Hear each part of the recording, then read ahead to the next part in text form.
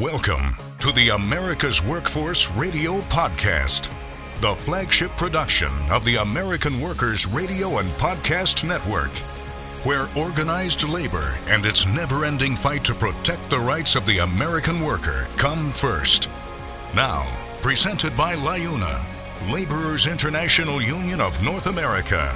Here's your host, Ed Flash Ferens. Nursing, the most honest and ethical profession. The results of a new Gallup poll. And today on the show, the Committee of Interns and Residents and the Brotherhood of Maintenance of Way Employees. Welcome to the February 26th edition of America's Workforce, where we are available on at least 5 platforms. That includes Apple Podcasts, Google Podcasts, iHeartRadio, Spotify, and Pandora.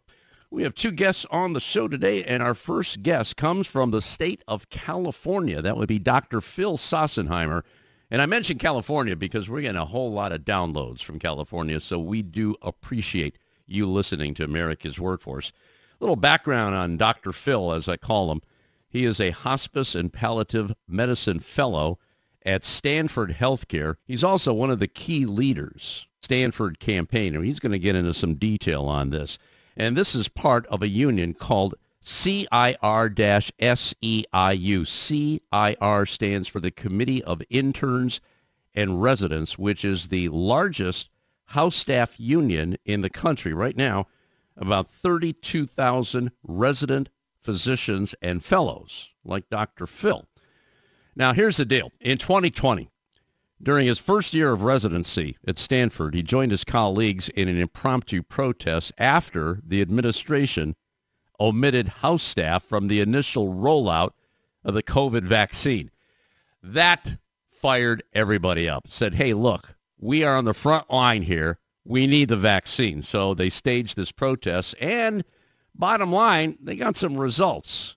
As a result of that protest and their unionization drive, they just worked out a 21% pay increase over 3 years after reaching their first contract with the health system. Now, this deal covers about 1,500 physicians, also includes paid ride shares, fertility benefits, and a new grievance process. You think any of that would happen without a union backing them? Well, I'll tell you, what's happened in Stanford is going around the country. This has spread to Massachusetts, Vermont, and other places in California, and also in Chicago. Almost 1,300 Chicago doctors have made history as the largest group of house staff in the Midwest to unionize with CIR-SEIU. And there was also some job action in New York City, which we're going to talk about. The frontline physicians held 8 unity break events at some of the largest and most essential hospitals in New York City. So lots to talk about with Dr. Phil Sossenheimer as our first guest. And later in the show, we're going to check in with Reese Saulter. Now, Reese is a vice president of the southern region of the Brotherhood of Maintenance of Way Employees, which is a very, very storied union. It goes back to 1887. It was founded on a hot July day in Demopolis, Alabama, as a fraternal organization by John T. Wilson, who was a track foreman. And they've had their ups and downs. Once they had 350,000 members, and now they're around 40 to 50,000 members. And in 2004, 20 years ago, the Brotherhood merged with the International Brotherhood of Teamsters, and that consolidated their strength. So we'll talk about his journey, Reese, and this is part of our segment here on Black History Month. We're going to talk about his journey and how the union helped him exceed as a black person. So darn important. But Reese Saulter is his name, and he'll be joining us later in the show as our second guest. Now, a brief look into the world of labor. This segment brought to you by the good folks at Boyd Watterson Asset Management, offering fixed income, real estate, and equity investment options to clients nationwide. Well, the nation's largest union of registered nurses, I'm talking about National Nurses United, is celebrating being named the Gallup poll's most honest and ethical profession. And they've done this for 22 years in a row. Gene Ross is the president of NNU. She said nurses are incredibly honored that the sacred bond of trust we have with our patients has once again been uplifted in the Gallup poll. Our patients know we'll always be there to advocate for them, whether that means standing up to our employers' corporate greed and demanding safe patient care conditions in our workplaces, or speaking up at the highest levels of power on issues that impact public health and safety. Year after year, nurses will always fight to ensure our patients come first. Well, this poll was conducted in January, and it turns out that 78% of U.S. adults said nurses have high or very high honesty and ethical standards. The image of many professions, especially those in the medical field, sharply improved in 2020 amid the COVID-19 pandemic. However, that effect was short-lived. A select few, led by nurses for the 22nd consecutive year, maintain overall positive ratings, according to the Gallup release. Nurses have taken the number one spot on the honesty and ethics list in all but 1 year since they were added in 1999. The exception, 2001, when firefighters were measured on a one-time basis shortly after the 9/11 terrorist attacks, and rightly so, I might add. By the way, National Nurses United is the largest and fastest-growing union of registered nurses in the country. All right, we're going to take a quick break. When we come back, Dr. Phil Sossenheimer will be joining us to talk about the Committee of Interns and Residents. Back in a few minutes. This is America's Workforce. More shows available at awfradio.com. It takes LIUNA to build North America's infrastructure. From roads and bridges to schools and skyscrapers, the men and women of LIUNA, the Laborers International Union of North America, build the projects we depend on. From constructing the Freedom Tower on the site of the former World Trade Center to untangling Washington, D.C.'s congested interstate, LIUNA members do the work that matters. Find out what it takes to be built by LIUNA at liuna.org. That's liuna.org.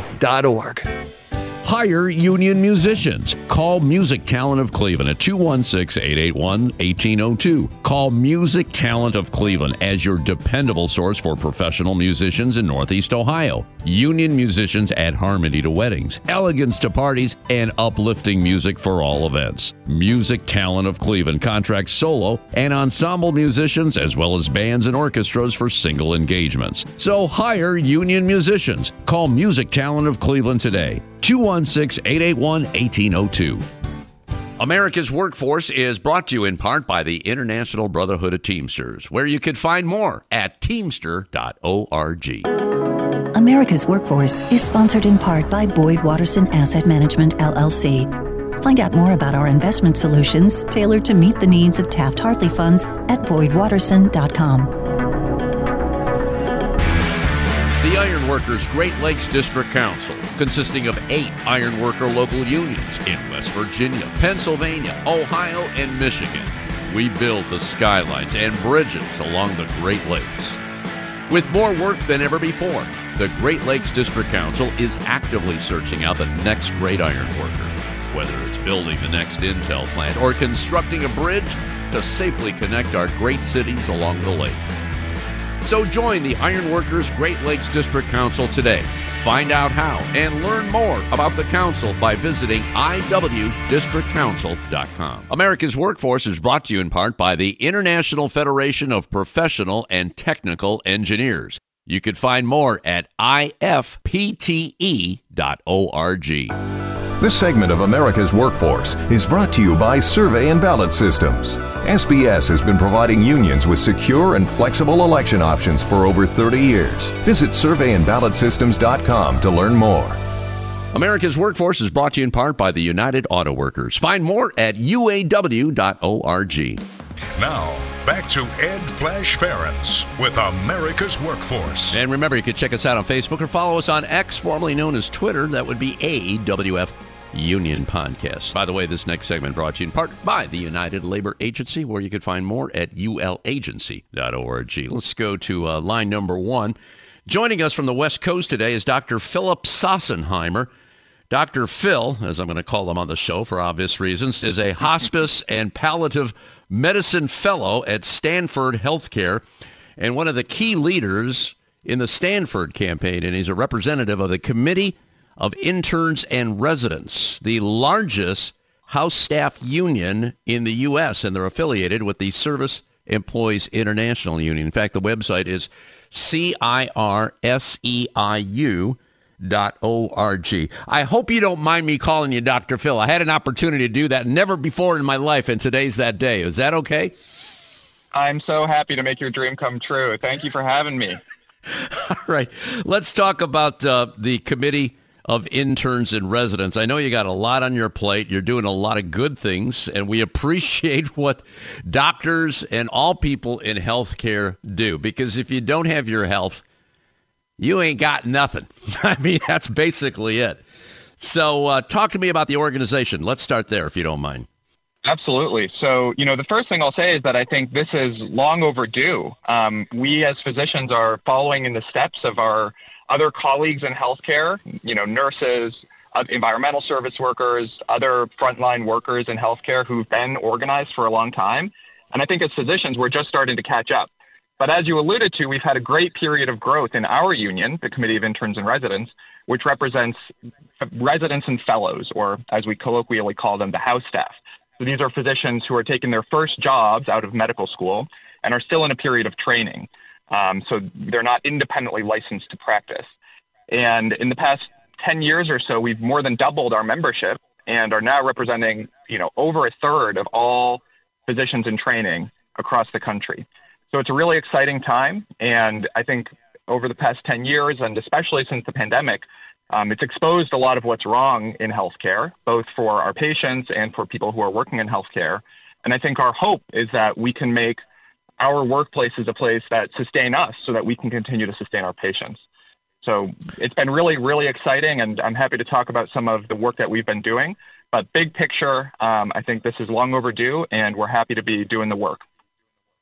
So altogether, Dr. Phil, how long has this organization been together? Because I was reading, you mentioned the pandemic, and I know a lot of things changed there, but altogether, when was CIR-SEIU? When was it actually formed? Yeah, so CIR was originally formed in the 50s and then only later became affiliated with SEIU. It initially was predominantly based out of New York City, which is where it had started. And medical training and the period after medical school has changed a lot over time. But in the 50s, the working conditions for those docs was in many ways even worse than it is today, with people working routinely over 100, 120 hours a week. And physicians in CIR began organizing both for improvements in their own working conditions, but also to advocate on behalf of their patients, particularly patients who were in safety net hospitals in the city. And in recent decades, CIR has taken a more national presence. I'm based out of California at Stanford, as mentioned, and CIR, our union, now represents all of the University of California hospitals, represents Stanford, and there's a lot more growth that's happening, which we'll talk about later. So I think there's been a few phases of growth within CIR's history, where it initially started as a more local group of shops in New York and now has spread to represent, like I said, a third of residents and fellows across the country.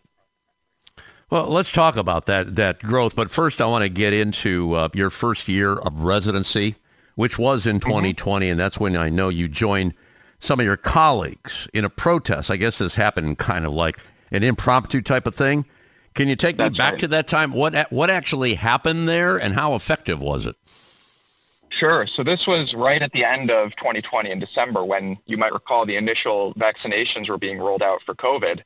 And Stanford had allocated its initial wave of COVID vaccines in a manner that excluded almost all of the residents and fellows from getting the initial vaccine. I think maybe 5 to 7 of the 1,500 physicians who, were working, many of them on the front lines of the pandemic, in the emergency room, putting breathing tubes in patients who had COVID, literally saving lives, were not included in the first wave of vaccinations. And so understandably, I think people were really upset, having physically put their safety at risk for this large institution, only to be sort of sidelined when it came to getting the protections that we needed. And a group of folks organized a walkout over lunch, so not a work stoppage, more like a unity break concept, And it was very well attended. We had great press coverage. And within a day, Stanford had reversed course and offered the vaccine to the residents and fellows. And I think that taught us two things. The first is that whether this was an intentional exclusion or not, and I think Stanford's position is that it was an oversight, which is fair, but it taught us that there's not necessarily people at the decision-making level who are thinking about the residents and fellows. And to not think about the residents and fellows, who are the folks who are delivering care in the most direct fashion. These are the physicians who are going in the room first, who are seeing the patients. They're the ones who are in overnight.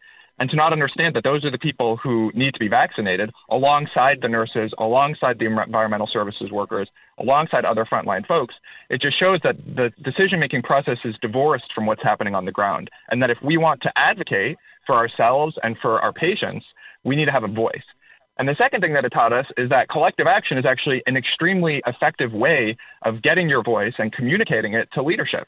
Unfortunately, in previous years, we'd had attempts to go within internal systems that they'd built for self-advocacy through, graduate medical education committees, and nothing really ever got done. And within a day of walking out, not even stopping work, just walking out and making some noise, they had changed course. And so that made us realize the power that we had and the change that we could affect if we worked together. And so from there, we organized our union affiliated with CIR and won our first contract this past winter. Well, congratulations on that. And I was reading earlier about that contract. Pretty decent here, a 21% pay increase over 3 years after reaching your first contract with them. That's pretty impressive. Now, if you don't mind, nothing comes easy. I know that. I've talked to a lot of people on this show, Dr. Phil, and I wonder if you could just kind of reference what you had to go through. I mean, obviously, you got their attention on the vaccine part, and then this came a couple of years later. But how difficult was it for you? It was very difficult, and it was difficult on multiple fronts. I think the thing that everybody expects is union busting from the employer. Stanford hired a notoriously anti-labor firm, Jones Day, to represent them, rolled out a lot of the typical union busting tactics, tried to spread fear and disinformation among our colleagues and among, their supervisors, the attending level physicians. So it was a pretty chilled environment for a couple of years, I have to say. We were not welcomed with warm arms, unsurprisingly. I think the part that I found even more challenging, honestly, is actually the culture change of having a workforce that has historically not considered itself to maybe be a laboring group, not be part of the working class in a traditional sense for many reasons. But to have folks as physicians realize that, yes, you are selling your labor for money. You are in difficult working conditions. You are having profit extracted from you. And, that class consciousness change, I think, was really difficult. And there's a lot of reasons for that. But I also think this is one of the most important parts of the work that we're doing is, physicians have an immense amount of social and political and cultural capital. And historically, I think they've been a fairly conservative group of people. But medicine is in a different place now. Physicians aren't owners of private practices. They are employees of corporations. The largest employer of physicians now is an insurance company, United Healthcare, right? And my worry is that the class consciousness of physicians has not caught up to the reality of the situation because physicians have historically earned high salaries and done fairly well for themselves. But we are in a position now where we don't have the agency to make decisions about what happens in the hospital, right? Those decisions are being made at the C-suite by MBAs. And so if we don't organize as a group and we don't realize where we are within the corporate hierarchy, my worry is that our patient care will suffer, right? And the trend that we're seeing of a two-tiered healthcare system coming out with one quality and level of care for the rich and another for the poor, that's going to continue to worsen. And having a group of physicians that are organized, that recognize this problem, that see themselves as active agents of change who could stand together as workers and say, this is not okay. We need to be able to take care of our patients in safe conditions where we have enough time to spend with them, where our censuses are such that we can take care of them. For me, that is the ultimate goal. And that's been the hardest part, is convincing people to sort of open their eyes and realize not only that the system is broken, which I think is one step that people can take, but that you actually have power to change it. And so this is one step. Our contract was a great win for me, I think as the person who was organizing it, it's never enough, you know. A lot of the things that we hoped that would actually structurally change things within the hospital, we weren't able to achieve. It's a lot easier for a rich organization like Stanford to throw money at a problem and make it go away. And that's important because people are struggling, especially in the Bay where it's so expensive to live. You know, I was talking to house staff who aren't able to, you know, are barely able to afford rent. Some people have to live in their vans on their neighbor's property, one person that I talked to, right? So money absolutely matters. But what matters even more to me is activating a group of people to organize around the bigger issues in healthcare. And I think that we're starting to see that.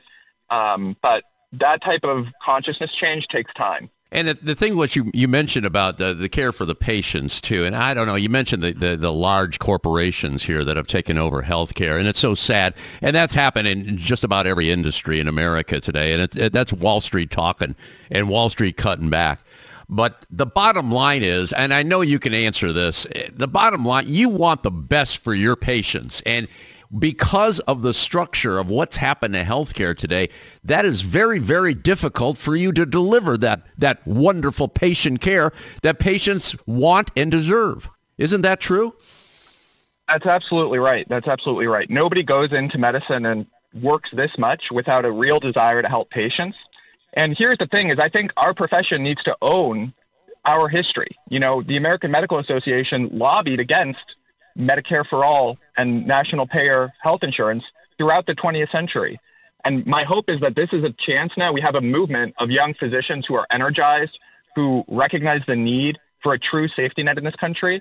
And this is an opportunity for us to organize for better working conditions for ourselves, yes, but even more importantly, for working conditions and structural change that will help our patients. Dr. Philip Sossenheimer joining us on our live line today. Once again, he's a hospice and palliative medicine fellow at Stanford University Healthcare. He's also one of the key leaders in the Stanford campaign, which we talked about on the show, and he's part of the Committee of Interns and Residents, the largest house staff union in the United States, and they're affiliated with the Service Employees International Union. The website, do go to this website and check them out, CIR-SEIU.org. Lots more to come, more organizing going on. The battle continues. We'll talk about that next right here on America's Workforce. You're listening to America's Workforce with Ed Flash Ferens. It takes LIUNA to power North America with affordable energy. The men and women of LIUNA, the Laborers International Union of North America, have the skills needed to build and maintain oil, natural gas, nuclear, solar, and wind projects that are shaping America's energy future. From new energy tech to retrofitted facilities, LIUNA members do it all. Find out what it takes to be powered by LIUNA at LIUNA.org. That's LIUNA.org. America's Workforce is brought to you in part by the Ironworkers. You can find more at ironworkers.org. America's Workforce Radio is sponsored in part by the International Union of Painters and Allied Trades, District Council 6, representing painters, glazers, drywall finishers, and sign and display industry workers. They remind you that belonging to a union is your right as an American. Are you an experienced mechanical insulator looking to take your career to the next level? Insulators Local 50 in Central Ohio has steady work for a number of years. Insulators Local 50 offers a total wage and benefits package that can't be beat. It's not just the competitive wages. Local 50 also provides medical, vision, and dental insurance with no paycheck deductions for you and your family. Don't miss out on the chance to secure your future. Join us at Insulators Local 50. Earn great pay and the best benefits. Visit insulators50.com/AWF50 to fill out the online form, and a Local 50 representative will call to begin the process. America's Workforce is brought to you in part by the United Steelworkers. You can find more at usw.org. A great union requires a reliable election system. Survey and Ballot Systems is a trusted election partner with more than 30 years of expertise in managing union elections. By partnering with SBS, your union can ensure it gets an auditable process and a high level of customer service. SBS is here to help you conduct your union vote securely, transparently, and with trust building always in mind. Visit surveyandballotsystems.com to learn more.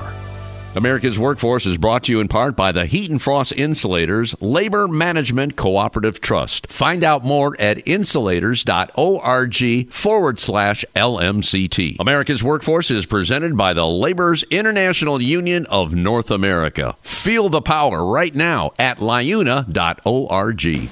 Now, back to America's Workforce. Here's Ed Flash Ferens. And remember, you can check us out on at least 5 platforms. That includes Apple Podcasts, Google Podcasts, iHeartRadio, Spotify, and Pandora. And when you get an opportunity, here's what you do. Just sign up and receive our shows on a regular basis and give us a rating. We always appreciate those 5-star ratings, so please keep them coming. And remember this, if you like a show, please share that show. I mean, I like all the shows I do. Some are better than others. And today we have a really good guest joining us from California, which is one state that is getting a whole lot of traction with America's Workforce. We did some analytics last year in California and New York, big states for America's Workforce. And our guest today is Dr. Phil Sossenheimer, who's with Stanford. We're talking about healthcare, and he's a representative of the Committee of Interns and Residents, the largest house staff union in the United States, and the last I saw on the website is 32,000 resident physicians and fellows across the country. Now, we're talking about Stanford. Congratulations on that contract, 21% pay increase over 3 years, and this was the first biggie since the pandemic. And the pandemic, I've said this on the show, had changed everything, especially in healthcare. But obviously, because of what you were able to accomplish at Stanford, it seems to be snowballing. I see residents, the interns and residents have unionized in Massachusetts, Vermont, and elsewhere around the country. Take me to Northwestern University, and I'm reading, I guess, 84% of the participants casting ballots in favor of representation. This thing is working in the right direction here. Talk to me about what's happening over there. Yeah, that's exactly right. I think right now we're seeing a landslide among large academic, these name brand institutions that dominate a lot of the culture and the sort of research and policy output across the country within medicine. So these are big names that I think are really valuable places for us to start organizing. You know, taking Northwestern as an example, they just won their contract, like you said, they won their union. 794 yes votes to only 148 no votes, which is a huge landslide and so incredible to see. And Northwestern as a brand this is the type of place that attracts the top caliber of medical student, the top caliber of physician. And as we think about, these are the type of people who are now going to be getting an education, a political education in what labor organizing looks like. And the future leaders who will be coming from places like Northwestern, from places like Stanford, leaders in medicine will now know, they'll have organizing experience.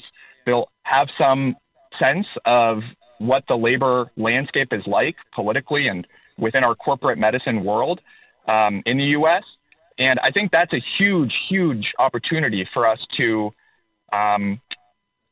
make some changes and teach future leaders, future physician leaders about what labor advocacy looks like. So I'm really excited about this wave and just thrilled for my colleagues at Northwestern, Mass General and Brigham, which are affiliated with Harvard, University of Pennsylvania. I think this is starting to make waves within medicine. Our top journal, the New England Journal, has started to have a series on resident unionization. And although they're maybe not the most in favor of it, the fact that folks at the highest tiers of medicine are starting to talk about labor unions is a huge victory in my view. This is changing the conversation, and my hope is that trickles down and helps our patients and our health system as a whole. And that's exactly what we want to do. We want to change that conversation, and we also have to educate the public on the money aspect. And I was reading, according to a 2022 report, Northwestern Medicine received $283 million more in tax exemptions than it spent on charity care and community investment. So they're getting a lot of money. I mean, we're talking tax exemptions here, but it doesn't seem to be trickling down to you. And then obviously you want to take care of your patients. You have to be compensated.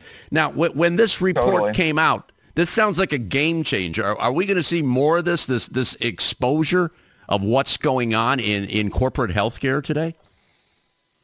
That's my hope. And, just speaking from my own experience at Stanford, it's a similar story. Their net profits in 2023 at Stanford were $780 million and $395 million in 2022. That's profits after expenses.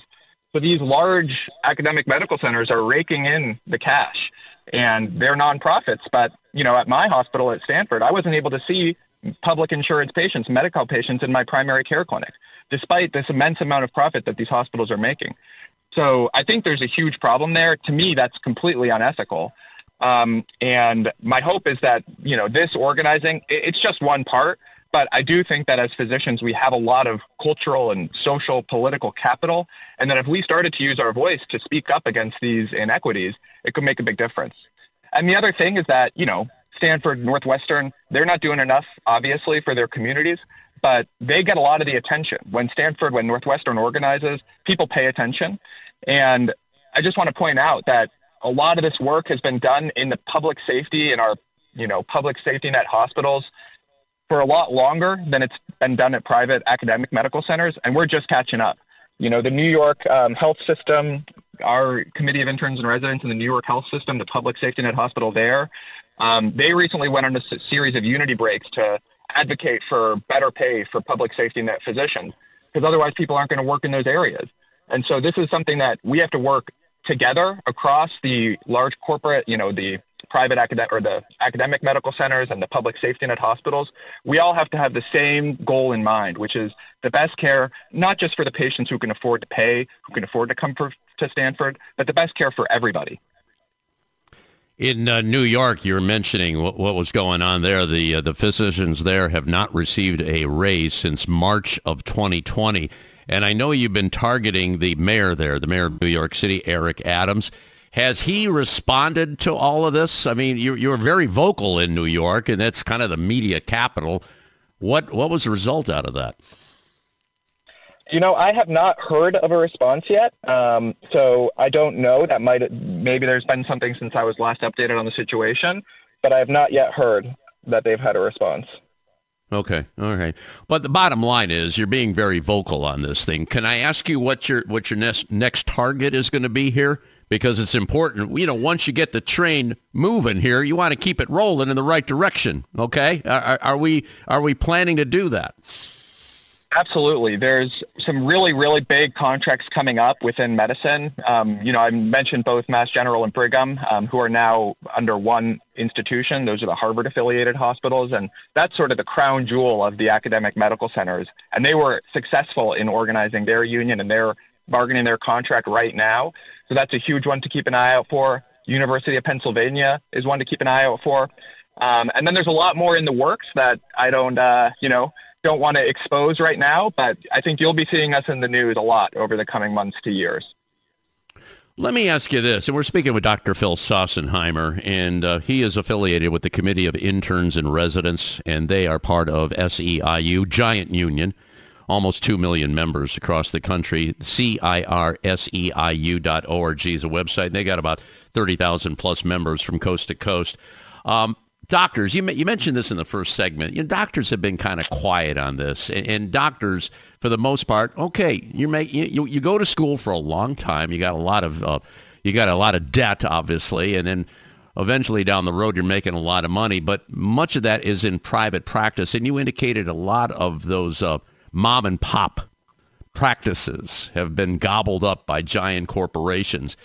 Is that part of what these doctors are speaking out on because they don't have that these practices are gone? I don't know how many have disappeared here, but I'm just wondering, the whole landscape has changed dramatically. I mean, you know that. I know you're young in this profession right now, but what used to be ain't anymore, if you follow me on this. Yeah, we've seen a huge change in the landscape of medicine, just like you alluded to. It used to be that physicians would go into their own private practice. They were their own boss. They saw their own patients. And that system had flaws. Patients back in the day, the lack of insurance was even worse than it is now. So it's not to say that system was at all perfect. And I think as a profession, we have a lot to own up to in terms of our own advocacy against, like I mentioned in the last segment, single payer healthcare. So we don't have the best track record necessarily, But I think physicians are realizing that they're in a different place now. A majority of physicians are now employees of hospitals or other corporate entities. The number one employer of physicians in the country is United Healthcare, which is an insurance agency. So physicians are finding themselves in a different part of the equation now when it comes to, the balance sheet. They are an expense.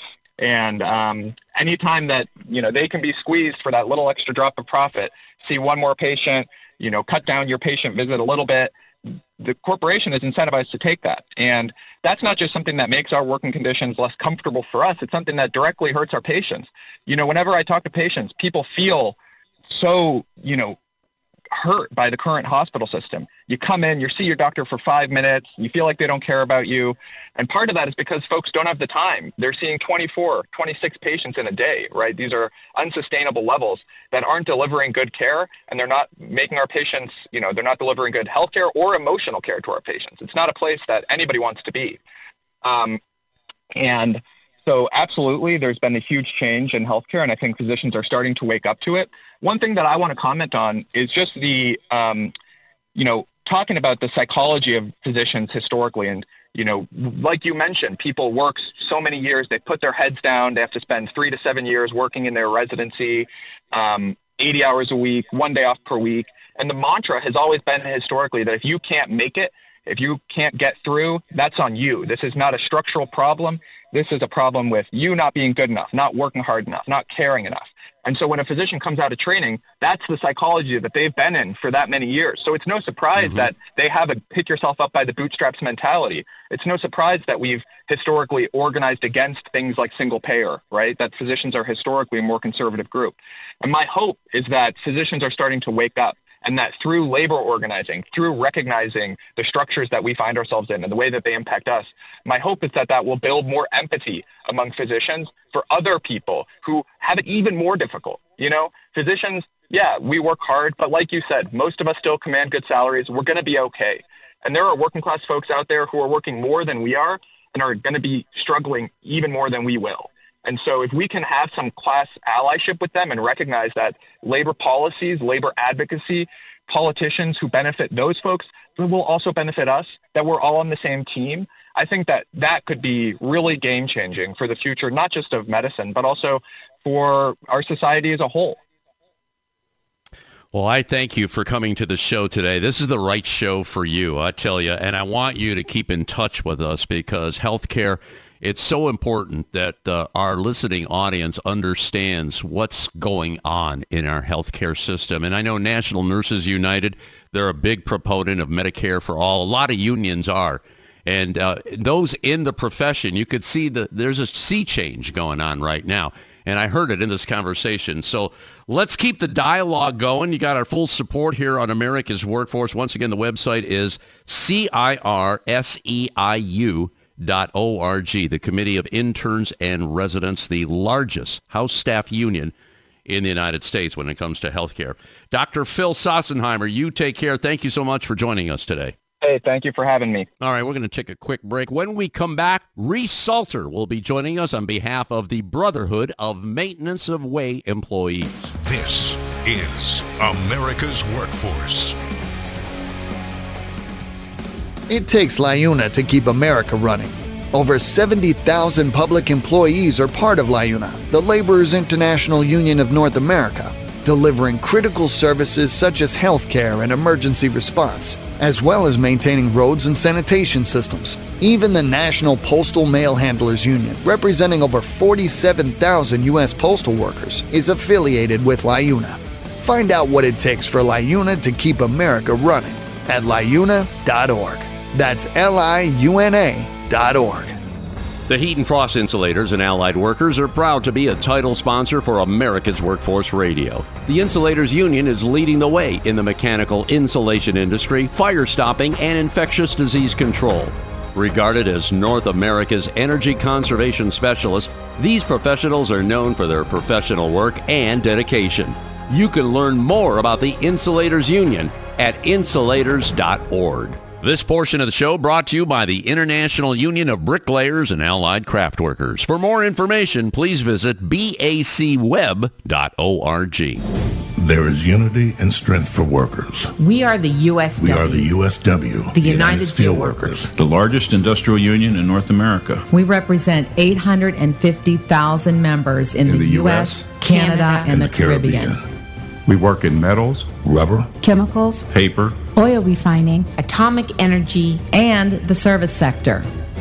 We are steelworkers, standing strong and fighting for what's right. The Alliance for American Manufacturing is a nonprofit, nonpartisan partnership formed back in 2007 by some of America's leading manufacturers and the United Steelworkers. Their mission is simple: strengthen American manufacturing and create new private sector jobs through smart public policies. Key word there is smart. We need to be smarter than ever in today's highly competitive world. The Alliance for American Manufacturing believes that an innovative and growing manufacturing base is vital to America's economic and national security, as well as providing good jobs for future generations. Good jobs today, good jobs tomorrow. Good American jobs. Find out more at americanmanufacturing.org.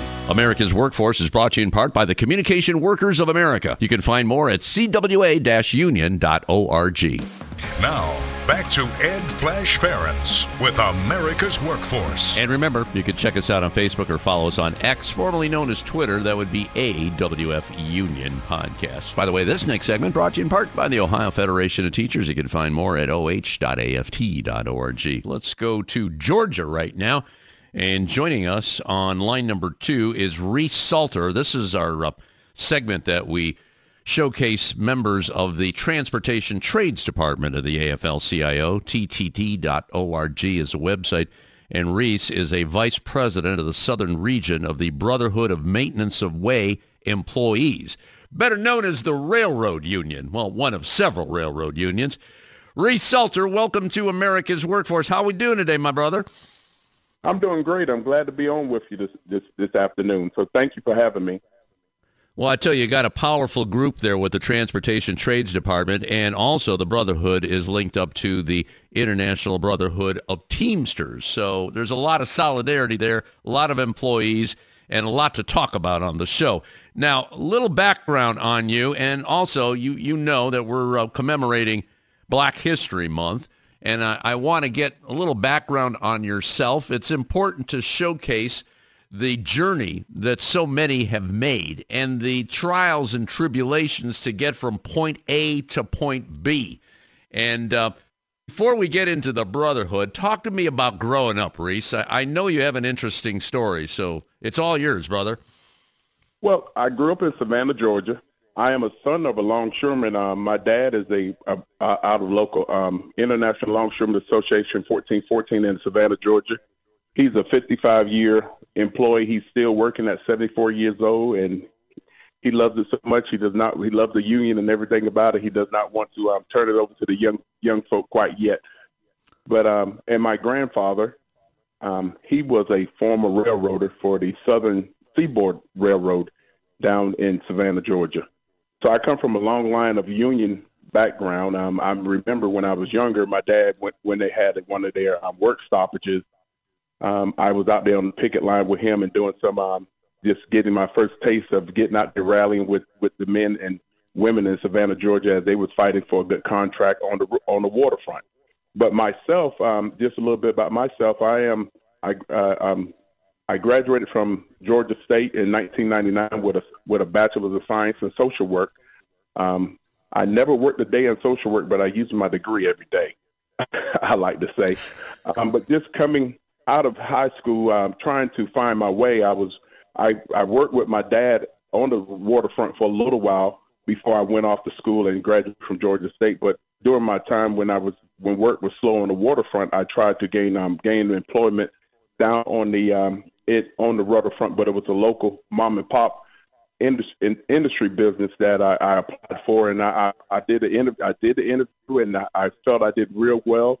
Me and the owner connected very well. His son was a sophomore at the high school I just graduated from, and he shared with me that he felt like I was a good candidate and that I could get the job, and he said I would just hate to hire you and have to fire you in 2 years because I'm just looking for someone to hold a position for my son for 2 years, and he had no doubt that I would have the position for, would do a good job. But he said he told me he wasn't going to be able to hire me. So I was a little frustrated, a little bewildered by his conversation with me. So I went home and told my dad about it. He said, "Well, son, you just got a good taste of what right to work looked like." He said, you didn't get an opportunity, but he said, if you find the opportunity to get a good union job, there's protections in the labor, and you make sure you insulate yourself and you find people that's working in the right direction.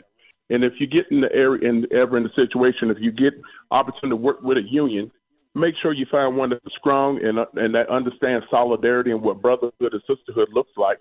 And I landed on my feet back in 2008.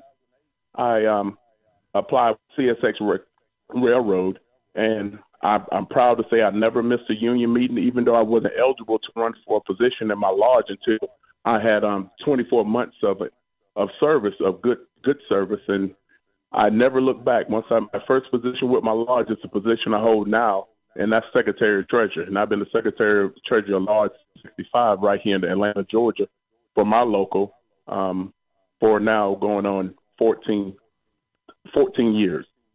So I've been, and then before I worked my way up and just kind of I was a foreman on the tracks. I excel in being a foreman and just kind of leading others and looking out for the members that worked with me, but worked with me on the day-to-day on the railroad tracks, and we just came to bond. And so it just was a natural transition when I started out as an organizer back in 2017, just as a frontline organizer, just trying to bring connections with the brothers and sisters on the track and trying to merge that disconnect from our national division, which I'm a national division officer. So I travel all across the country talking to members, trying to understand what their needs were and just better connect and communicate those needs back to our then leadership at the time, President and Secretary of Treasury, and told them exactly what the members were looking for from their leaders. And so that experience led me to being a vice chairman for the Allied Federation, where I served on the Allied Federation, where in that role as a vice chairman, I represented the same members against the carriers as far as fighting for their rights and making sure if they got wrongfully disciplined, I advocated for them and just kind of took care of the day-to-day needs. Sadly, during COVID, I had to attend a few funerals, and we lost some members due to the COVID pandemic, and that was just a sad time in transition. But that's still a part of being your brother's keepers, and a lot of those widows I still talk to and check on from time to time, just making sure they're still hanging in there and doing the best they can without their breadwinner. So that's part of what we do as a union, is look out for the women and children that are left behind by some of our fallen members. And then I actually, back in 2022, it was an opportunity for me to run for this national position. And I ran for this position as Vice President of the South Region, and I ran unopposed. And that was very humbling by the membership to say that they really wanted me to represent them in the South. And actually, I made history when I was elected back in Las Vegas in July of 2022, where I became the first African-American member to hold this higher position in our brotherhood. So it was very exciting. So it's been very fast-paced, and since 2022, we had a lot of things going on in the country as far as a possible rail strike that was averted because of a Biden presidential PEB emergency board back in December, where we had a few issues that went unresolved that we were still trying to hold out for our members, and that we were willing to stand up and fight for, to make sure our members got the best quality of life and the best things that's possible for us to be moving forward. And one of those key factors was paid sick leave. And so we was able to get a paid sick leave vote in the House of Representatives that passed the House of Representatives, but it failed on the Senate floor by several votes. And it was actually, we got support from both Republicans and Democrats, but we didn't have enough support to pass the measure to gain paid sick leave on a national level for all our members. But since then, we've just been fighting to make every day for our members, to make quality of life better for them. and just really moving this brotherhood forward to impact the lives of our members every day. We've gained paid sick leave on several Class 1 railroads. To date, we have a paid sick leave agreement on CSX, Norfolk Southern, Union Pacific. BNSF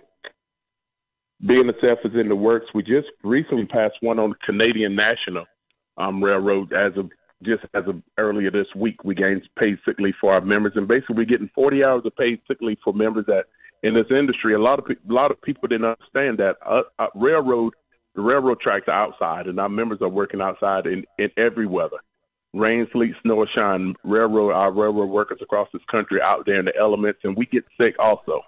I mean, I know John Henry was a bad man one time, but he even fell sick at times. So we really, as railroad workers, we have family members that also rely on us, and that sometimes get sick. So get paid sick leave is an issue that we really took up and took the fight to the carriers, and we was able to gain paid sick leave for members, and we're still in the fight now to gain paid sick leave for all railroad workers that we represent. But we're actually gaining paid sick leave for workers across the country, because as you know, as it's a rising tide lifts all boats. So as one group gets it, it brings exposure and light to what all the workers in this United States, in this country, need.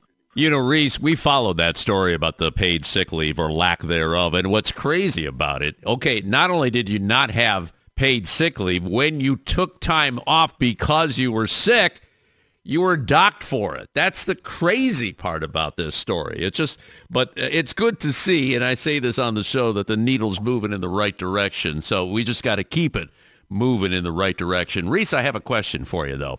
And yes. I appreciate you coming on the show to tell us your journey and how you started and how you got involved in the union. And I often say this on the show too, the union difference. Let me ask you this. If it wasn't for the union, do you think you'd be where you are today as a vice president of the South region of the Brotherhood of Maintenance of Way Employees? No way. And the testament to that is my children. I have 5 daughters, and I have 2 daughters that's now already want to get into the railroad industry because they see the union benefit. They see the growth. They seen the jobs that their father had before the railroad, and they see the lifestyle and what we're able to achieve, and they see the fight. We went down to Grady Hospital to fight for Medicare for all. And they see they've been out on paid sick leave down for us when we had members at rallies for paid sick leave. So my kids are really seeing the union benefit of just being able to help others in times of need. So they really getting excited. So the union benefit for me and my family I would never, if it wasn't for the union, I wouldn't be here. And I actually seen the benefit growing up seeing my father.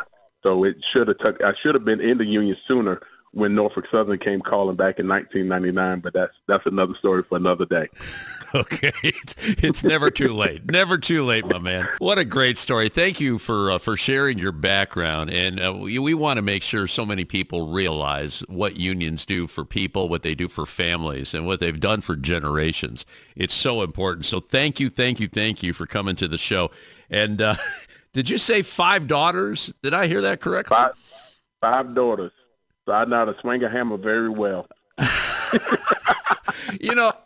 I have 4 daughters, so I feel your pain.